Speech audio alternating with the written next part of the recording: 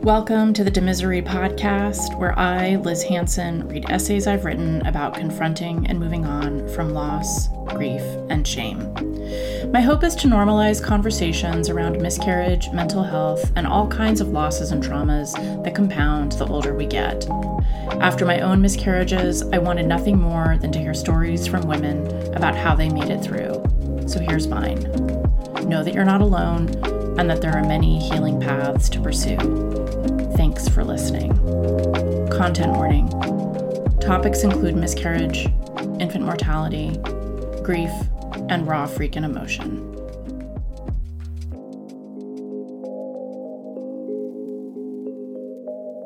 Last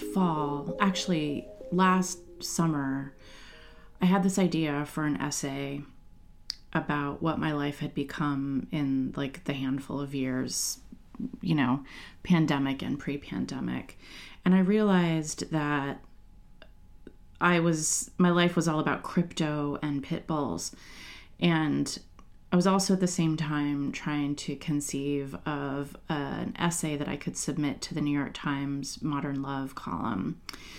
And I wanted to try to publish something there about miscarriage and about what happens to love. What's a love story that involves a miscarriage that doesn't end with a baby and that doesn't end with a human relationship? And so in thinking through that, I wrote an essay called Crypto and Pitbulls, and I submitted it to the Times. And I just found out today that they don't want to publish it. So good news for the Demisery is that I can share it here now. So in the style of a Modern Love essay. Oh, and if you don't know what that is, the Modern Love column is a column, a podcast, it's a TV show, and they distribute true stories about finding love, losing love, trying to keep love alive. So that's it. It's a fun podcast and it's a fun column. And anyway, I am really proud of this essay, and I'm pleased to be able to share it with you now, here. Crypto and Pitbulls by Liz Hansen. I'm at the Oakland Animal Shelter, roaming around rooms of distressed animals looking for a dog that may or may not exist. I've been called here by some mysterious internal directive that an hour before said, "Go to the dog pound, now." I didn't question the voice. It was in line with a meditation-induced vision I'd had a week prior. Me and a black dog happily walking on a forest trail. And then there she was, in the last room of the pound. Sandwiched between two barky and aggressive shepherds was Tinsel, a 1-year-old, medium-sized black pit bull mix laying on her side, unbothered by the chaos all around her, content to just wait it out. Her, I told the volunteer. I'd like to meet her. We played in the yard. She was sprightly and liked to be chased, ping-ponging around, a sleek, energetic sparkler who to this day has a look in her eye like she knows secrets about playing. Follow me, her eyes say. I know how to have fun. A week later, she came home with me, and I renamed her Olive. She was fierce and independent and chatty and willful and cuddly and excited to be alive. All the things I used to be.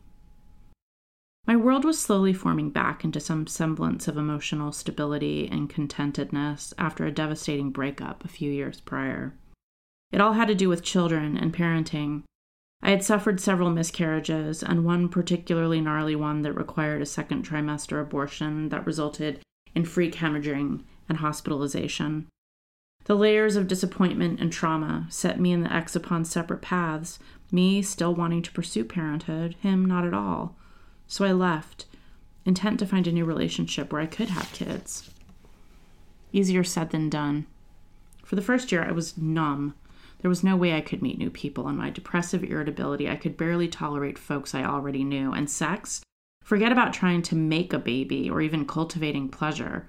I was unable to contemplate my body, this thing that felt like a trauma-prone flesh sack, and my brain.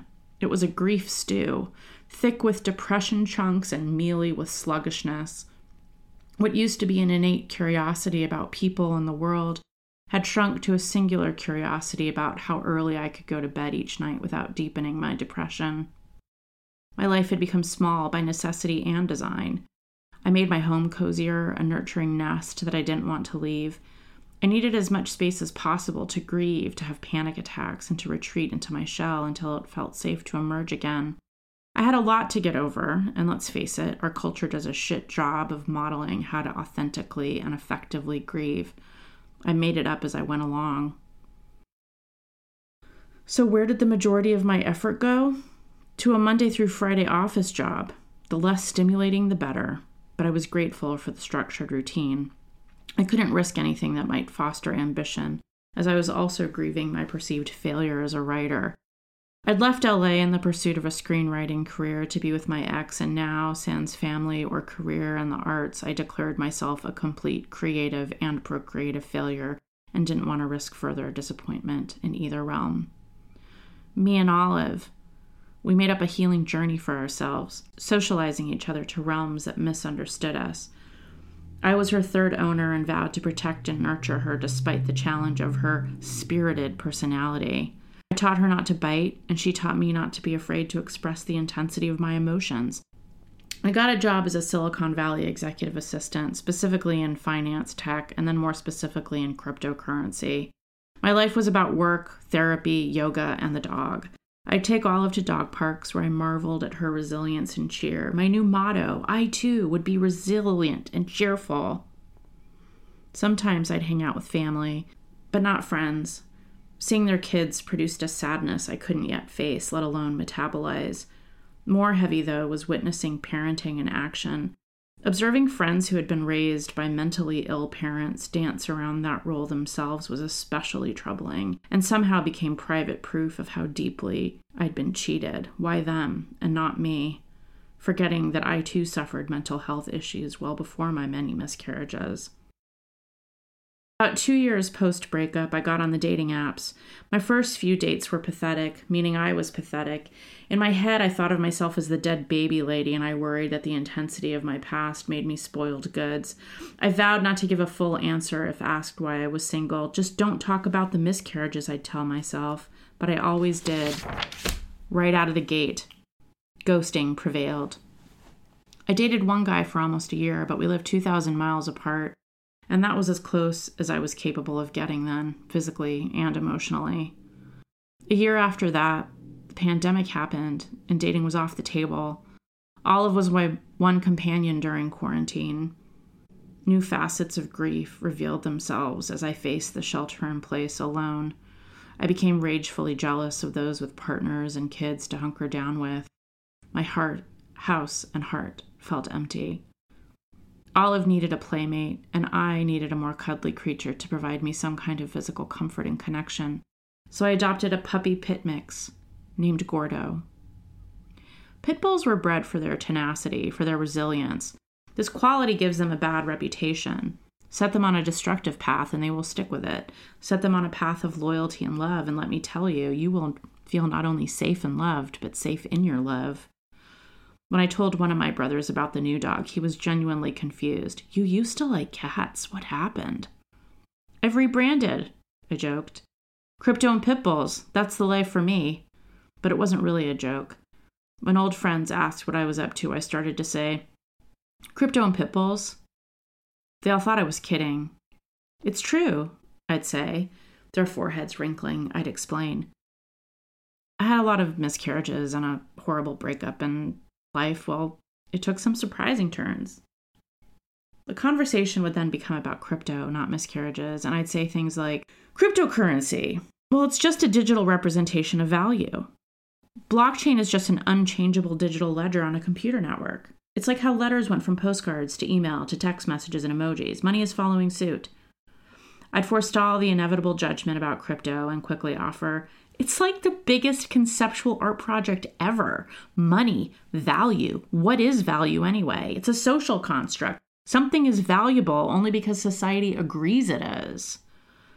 I longed to be asked about miscarriages so I could say things like, babies are just flesh and blood vanity projects. Babies are proof of concept that you will one day be a disappointment to future generations. We went from children being laborers and agrarian societies to being sentimental status symbols and unhealthy emotional extensions of self. A few months after Olive came into my life, I had one particularly bad week. Miscarriage grief often leads to feeling isolated and ashamed by the sadness and anxiety because nobody wants to talk to us dead baby ladies about our dead babies, and so when we cry about it, we cry a lot and alone. The day I couldn't stop ugly crying, Olive, like any faithful dog, came to my side and stayed with me, her sweet face looking up. She cocked it to the side as if to say, "What's going on? I see you." Some dogs are neurotic sponges, like codependents, with bad boundaries. If you get upset, they get upset, and that doesn't help. But not Olive. She was resilient, unbothered, and comforting. She sat next to me and let me pet her, and I calmed down. "Oh, Olive," I remember thinking, "thank the gods that you're a pit bull.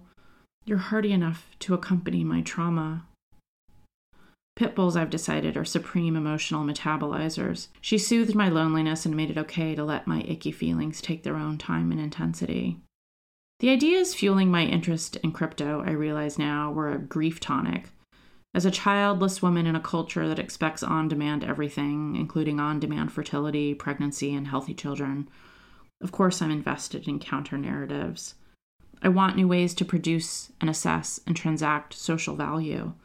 I liked working in crypto around other people who were embracing these ideas. My brain lit up in ways that it hadn't for years. Here it was, this new way of conceiving value, and there I was on the cutting edge. I knew things about value that most people didn't yet know existed. Finally, I could actually imagine a future where values were shifting, where my childlessness was inconsequential. If there were new things and ways to value, then I knew I'd be okay. It's now 6 years post-breakup, and I'm at peace with not having human children. Sometime between the Tiger King phase of the pandemic and the day when California's firestorms turned the Bay Area into an orange marscape, I became deeply grateful that I didn't live with a 4-year-old in what would have been a very unhappy marriage. It helped me come to peace and stop yearning for the mothering narrative I'd chased for so long. Now I just have to steel myself for the unexpected grief that will undoubtedly emerge when my peers start to become grandparents. I can see it already. I'm in a retirement home called Tesla Coin Garden Pod 22, and all the Jennifers and Jessicas are giving me updates about the Madisons and Skylers. And they're telling me about the grandbaby twins, Prozacabeth and Zoloftashan. I'll choke back the vomit as I call over my pit bulls and begin to pet Olive the Third and Gordon the Fourth until my nervous system is reset. Do we have babies to grow love because they're cute, because we have impulses to nurture and control, because of some biological imperative? I wanted a baby because I wanted to feel the full power of my body. And I also wanted to see the world through an abstracted version of myself. I wanted to witness a mind grow and a personality develop. I wanted to repair some of the parenting I did and didn't receive. I wanted a loving do-over. I wanted to nurture creativity and soothe the familiar nervous system. Now I do it for myself. Proud that I've found a path of courage and resilience that questions what and why I value anything. I feel lucky to have found love and value and meaning where I didn't think to look for it before.